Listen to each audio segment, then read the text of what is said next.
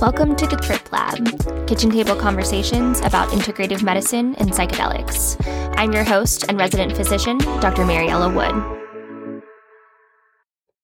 Today we have another solo episode. I'm doing this to sort of round out what I've talked about in my past two solo episodes, with episode 6 being about adaptogens and episode 7 being about mind-body medicine.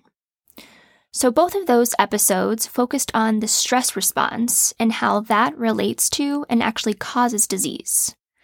With the adaptogenics episode, I talked about the HPA axis and cortisol, so more of the endocrine stress response. And then in the mind-body episode, I talked about the autonomic nervous system, which is more the neurological stress response. Both the endocrine and the nervous system stress response in turn go and affect all of the rest of the organs in the body and cause disease, like high blood pressure, diabetes, cancer, and a whole lot more. The last piece of this is the immune system and inflammation.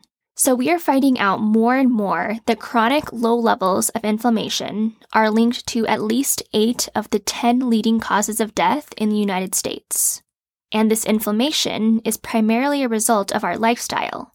So that means diet, if we exercise or not, our mental stressors, our environment, and a whole lot more. When I talked about the endocrine and nervous system stress response, we touched a little bit on inflammation and how this leads to disease. But today, we're going to focus more on nutrition and how this plays a huge role in whether we have inflammation in our body or not. So I don't have a whole lot for you in terms of integrative and psychedelic medicine news today. So let's just jump right into inflammation, how that causes disease, and how you can adopt an anti-inflammatory diet to prevent and actually sometimes treat these diseases. So inflammation is part of our immune system and our immune response. So let's chat about that for just a moment. So parallel to all of the arteries and veins that are coursing through your body, you also have a lymphatic system that looks pretty similar, but instead of blood running through it, you have lymphatic fluid and lymphatic tissue. And this is where all of the magic happens in your immune system, in conjunction with your spleen and your thalamus, but we're not going to get bogged down on the details. So ultimately, your immune system is your defense, and it's what keeps you alive, as long as the rest of your organs are doing their job as well. Most people know the immune system as our protector and protecting us from or fighting infections like bacteria, viruses, fungi, and parasites. But we also forget that the immune system is also there to fight off cancerous cells. And on the other end of the spectrum, when the immune system is hyperactive, it causes autoimmune diseases like lupus and also allergies. We won't go into all the different roles of the immune system because it's not super pertinent to understanding inflammation and how that causes disease at this level, but we can dive deeper into that later if you guys are interested. Specifically, we do have an innate versus an adaptive immune response. So this is more our first-line defense versus how we make antibodies, and it is fascinating, but that will be a different topic for another day. Today, I do want to talk a little bit more about the inflammation response and how that, when present constantly, can actually cause disease. And then we'll talk about how we can change our diet to actually stop that chronic low-level inflammation in our bodies. So inflammation is characterized by a lot of different processes. What is most pertinent to our discussion today is the release of cytokines. So examples that you may have heard of is TNF, which stands for tumor necrosis factor, or the different interleukins, most notably IL-6. So these cytokines then go and upregulate acute phase proteins. This just means proteins that need to do something immediately. And one of those that you may have heard of is called CRP, or C-reactive protein. This is a common lab value that I'll get to a little bit later. So these cytokines also cause the release of prostaglandins and histamines, which basically allow things to travel in and out of your bloodstream quicker in order to fight off whatever infection that they may need to fight off. These cytokines also increase cortisol, which we've talked about a lot in the adaptogenic episode. So refer to that one if you want to learn more about that. So like I said, inflammation happens when we need to fight something off, say a bacteria or a cancerous cell. However, chronic and consistent inflammation in the body is actually damaging to our internal organs, and they all start to take a hit over time. Like I talked about in the adaptogenic and the mind-body medicine episodes, these periods of acute stress or acute inflammation, acute meaning quick and something that's happening right now, are actually beneficial. It's what keeps you alive, it's what keeps you dynamic and healthy. But when you are chronically stressed and have chronic inflammation, that is where things start to go wrong. So chronic inflammation ends up changing your body in ways that cause disease, specifically diabetes, cardiovascular disease, kidney disease, depression, and cancer. This may sound a little bit counterintuitive at first because our immune system is there to actually help us fight off cancerous cells, but this chronic low-level inflammation actually blunts this response and puts us at an increased risk for cancer. It also makes vaccines less effective. We aren't able to make enough antibodies to make that vaccine worthwhile, and it makes our body's ability to fight off viruses and bacteria less effective. So super hot topic with COVID right now, as you might expect. So we've discovered all of these things about inflammation because we've done a lot of work with markers in the blood that let us know if there's inflammation or not. So we call them inflammatory markers. And the two main ones that we look at are ESR, which stands for erythrocyte sedimentation rate, which essentially means that this is a measure of plasma viscosity. So plasma being the part of your blood that doesn't necessarily contain the red blood cells, and viscosity meaning how thick it is. So the presence of those acute phase proteins in the blood, which get released during inflammation and the inflammatory response, it's going to make your blood more viscose and heavy. And that's what we measure when we're looking at ESR, or erythrocyte sedimentation rate. Literally, it's the sediment that falls at the bottom of the tube. And we have these fancy machines to spit out a number for how much sedimentation there is. We also look at CRP, which stands for C-reactive protein. So this is a protein that reacts with C polysaccharide of strep pneumo in our lab. It doesn't only react with strep pneumo, which is a bacteria, but that's one that it's most consistent with and helps us actually allow out to spit out a specific number for us. And this one is a little bit better than the ESR because it's more sensitive to subtle changes, and it can rise and fall more quickly with our immune response and our inflammation rising and falling quickly. And processed foods are a huge trigger for this. And when I say processed foods, I don't necessarily mean cooked foods. I mean foods that have been chemically processed, like chips, or foods that have been fried, or curated meats like salami and sausages. So this processing creates compounds called AGEs, which stand for advanced glycation end products. So AGEs in and of themselves aren't necessarily bad. Normally, our body does produce these naturally when we metabolize things, but in very, very small amounts, and then they get excreted in our urine or our stool. When we process red meat, it does produce a significantly higher amount of AGEs than other foods, but not as much as these processed foods. Our American diet, which incorporates a lot of these chemically processed foods to increase their shelf life or frying them for the taste, produces an enormous amount that our body can't handle. So more than the red meat. Our body then reacts to these toxins by creating inflammation, and this chronic inflammation leads to disease. So Alzheimer's, kidney disease, cancer, and so much more. Aside from chemically processing and frying your foods, these AGEs are also produced essentially when any color change happens in your food. So if you were to toast something or bake something, so toasted bread, frozen pizzas, pretzels, condensed milk, or any baked good where you can physically see a color change. Tobacco and smoke also produces a huge amount of AGEs. And I do want to jump back to the red meat for a second, because it's not that red meat is bad. So red meat does produce more AGEs than other animal protein sources, but not nearly as much as these fried foods or processed foods. So that's why we say it's acceptable and recommended to eat red meat about once a week.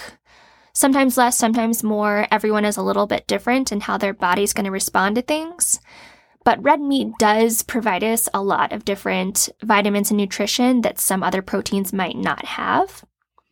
Of course, if you're following a vegetarian or vegan diet, you can get those vitamins in other sources.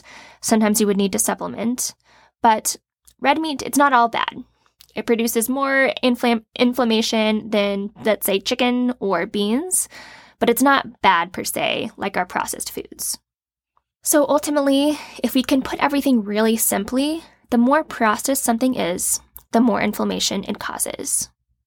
In addition to that, something that I find so cute and so wholesome is that all in all, when you treat the plants and animals right, they actually benefit your health more. So let me give you some examples of what I mean by that. Take chickens. If you have chickens that live a happy and healthy life and can roam free, they actually produce egg yolks that are orange instead of yellow. And this is because they contain more omega-3s, which are anti-inflammatory, rather than omega-6s, which are inflammatory. You still want some omega-6s, but it's important to have a higher ratio of omega-3s to omega-6s. And when your chickens are happy and healthy, they produce this anti-inflammatory egg. So if you've ever wondered why eggs might make your stomach upset from time to time, it's probably because you're getting eggs from a chicken that was stressed out, and then in turn caused their eggs to actually be inflammatory. Another very cute thing that science has discovered: the anti-inflammatory properties of turmeric are actually enhanced when cooked alongside black pepper. So really, it's as if nature created a world in which there were these delicious spices that are supposed to be cooked with. Also along these same lines, eating with the seasons. So spinach that grows from the summer has up to 60% more vitamin C in it than spinach that was grown during the winter months. So I just had to bring up these facts because all in all, we're finding out more and more as the more we learn that living with nature and flowing with the seasons and cooking and sharing community is actually better for our health in more ways than initially meets the eye. And unfortunately, as humans, we've gone and tried to mass produce foods and prolong their shelf life by processing them and creating these products that are making us sick, literally causing cancer in our bodies. A huge study that was published sort of recently in 2016 looked at over 50,000 Japanese women that were followed over 15 years. And they discovered that when they started to incorporate Western dietary practices, so processed foods, fried foods, they increased their risk of developing breast cancer to an 83% chance of developing it, when it used to be less than 30% when they were eating their Japanese diet. On top of that, diabetes only affected 1 to 5% of Japanese adults until they started adopting our American diets in the 70s. And I could go on and on about these profound studies, but let's move on. To sum it up, ultimately chips, packaged goods that have a long shelf life are bad. Fresh veggies, even cooked lightly but not charred, fresh fruits, whole grains. And when I say whole grains, I'm talking you can literally see the whole grain, not whole wheat bread that just looks a tan color. All of those sort of things is where it's at. On top of that, there are actually a number of foods, herbs, spices, teas, and even delicious treats like chocolate that actually have anti-inflammatory properties. So rather than just not causing inflammation, there are specific things that you can eat to actually combat inflammation. And this is the anti-inflammatory diet. It was first developed by Dr. Andrew Weil, who truly is essentially the father of integrative medicine. He has a fascinating journey into integrative medicine, starting out his career at Harvard, and now is the founder and director of the Andrew Weil Center for Integrative Medicine at the University of Arizona. He was, and is actually, a huge proponent of medicinal mushrooms and psychedelic mushrooms, even before they gained the popularity that they have now. But today, I really wanted to talk to you about his anti-inflammatory diet that he created. And since he started this idea, research has boomed, and all of the top prestigious medical systems around the world are utilizing it and are doing further research into these anti-inflammatory foods. So that's what I want to get into a little bit more with you guys today. So I know I gave you an overview of how inflammation is associated with these diseases, but let me just give you a couple more facts before we dive into specific foods. So first, cardiovascular disease, which is a huge one. Pretty much anyone as they get older develops some sort of cardiovascular disease. So chronic low-level systemic inflammation is actually now considered a primary cause of cardiovascular disease. And when I say cardiovascular disease, I mean any disease of your heart or the blood vessels that ultimately leads to a heart attack or a stroke. And just incorporating extra virgin olive oil into your diet decreases your risk of cardiovascular disease by 28%. Fully incorporating a Mediterranean diet, which is a big part of the anti-inflammatory diet, decreases your risk by 40%. Now, diabetes. So diabetes, as we all know, is caused by dysmetabolism. So this is by eating high glycemic index foods like breads, pastas, or any form of sugar. But it occurs in conjunction with chronic oxidative stress, aka inflammation. Next, cancer. So 1 out of 5 cancers are caused by this chronic inflammation, essentially because this state drives tumor cells to actually form in the first place, and it also perpetuates their growth and progression. So there have been a lot of studies. I'll kind of summarize a few for them here. One found that eating inflammatory foods in general increased your risk for cancer in general by 25%. And it increased your risk of death from that cancer by 67%.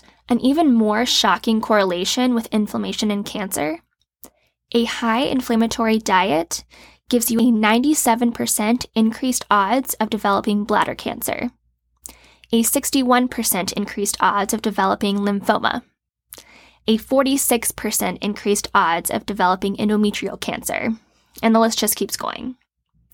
On top of just the inflammation, we actually also know that obesity actually causes the following cancers: colorectal cancer, liver cancer, breast cancer in postmenopausal women, endometrial cancer, ovarian, thyroid, gastric, liver, gallbladder, and a couple more. I don't need to continue listing them, you get the point. And specifically, just touching back on red meats for a second, red meat and processed meat like salami and pepperoni is significantly associated with specifically colorectal cancer. So if you have a family history of colorectal cancer, it is really important that you try to cut back on red meats. Chronic inflammation is also associated with a multitude of neurological diseases like MS, Alzheimer's, Parkinson's, Huntington's, and interestingly enough, anti-inflammatory foods not only don't cause these, like the inflammatory foods do,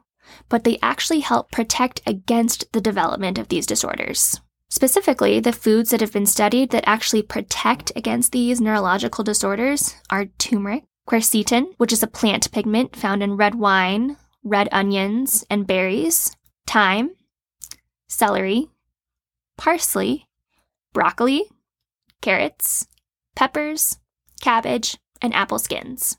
So with that, let's continue into talking about more foods that are actually anti-inflammatory. Basically, if you get nothing else from this talk, if you combine a Mediterranean diet, which is full of olive oil, vegetables, fish, and whole grains, and also incorporate more traditionally Asian foods like soy, fermented foods, mushrooms, and spices, then you have yourself a diet rich in anti-inflammatory foods.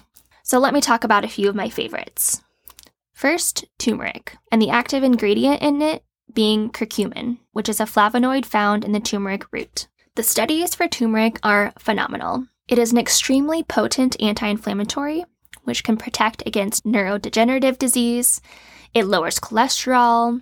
It has anti-aging properties. It prevents against immunological disease. And for osteoarthritis, it's actually a better anti-inflammatory and improves symptoms of arthritis better than the NSAIDs, like ibuprofen.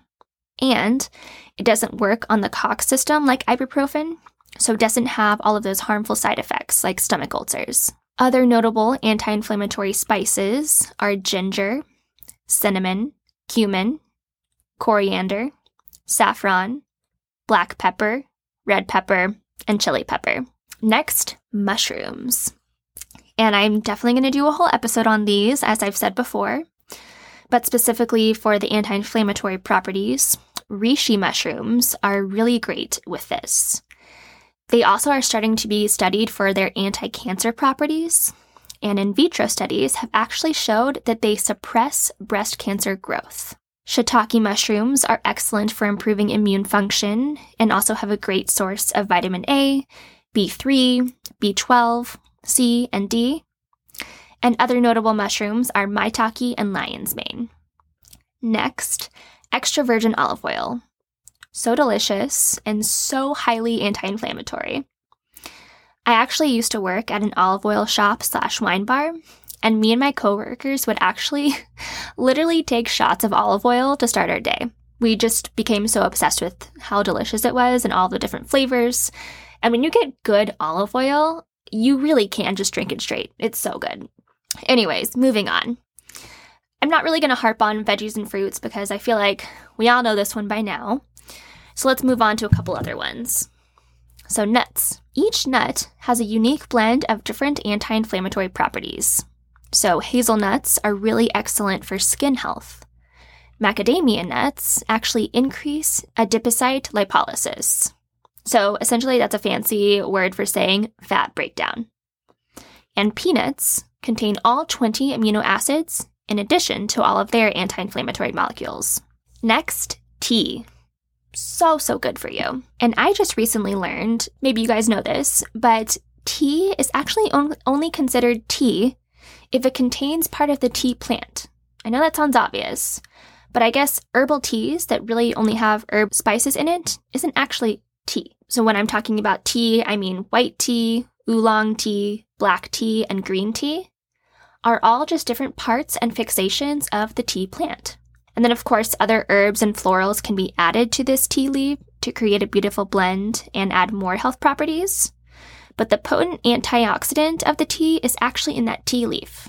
So whatever concoction you like with white tea not really having caffeine, black tea and green tea having the caffeine, they all have anti-inflammatory properties and have been shown to protect against cancer and actually reverse the age-related cognitive decline. Next, we have chocolate.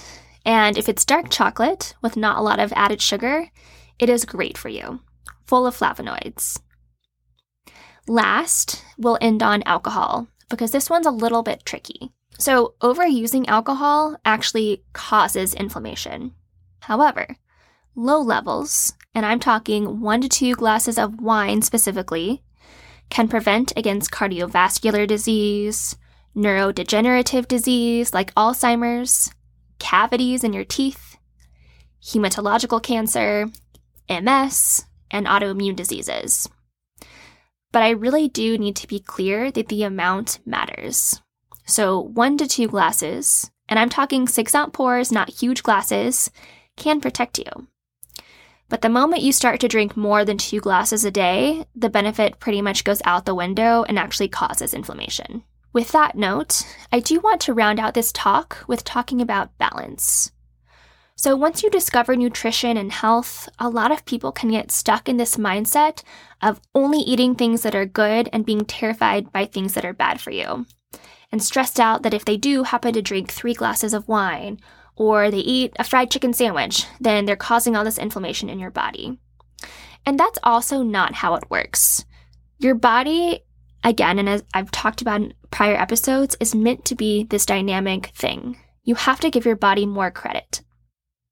If for most of the time you are treating your body right, you're eating these anti-inflammatory foods, you're exercising, you're not smoking, you are building resiliency in your body over time so that when you go and splurge every once in a while, you set yourself up for success and your body does what it's meant to do.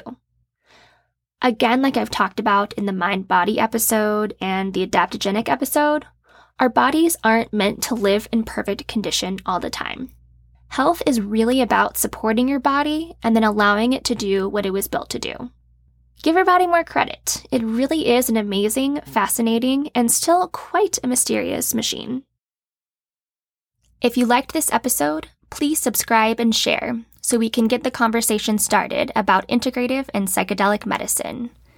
Let's destigmatize it and have open-minded conversations so we can fully explore what this could mean in the world.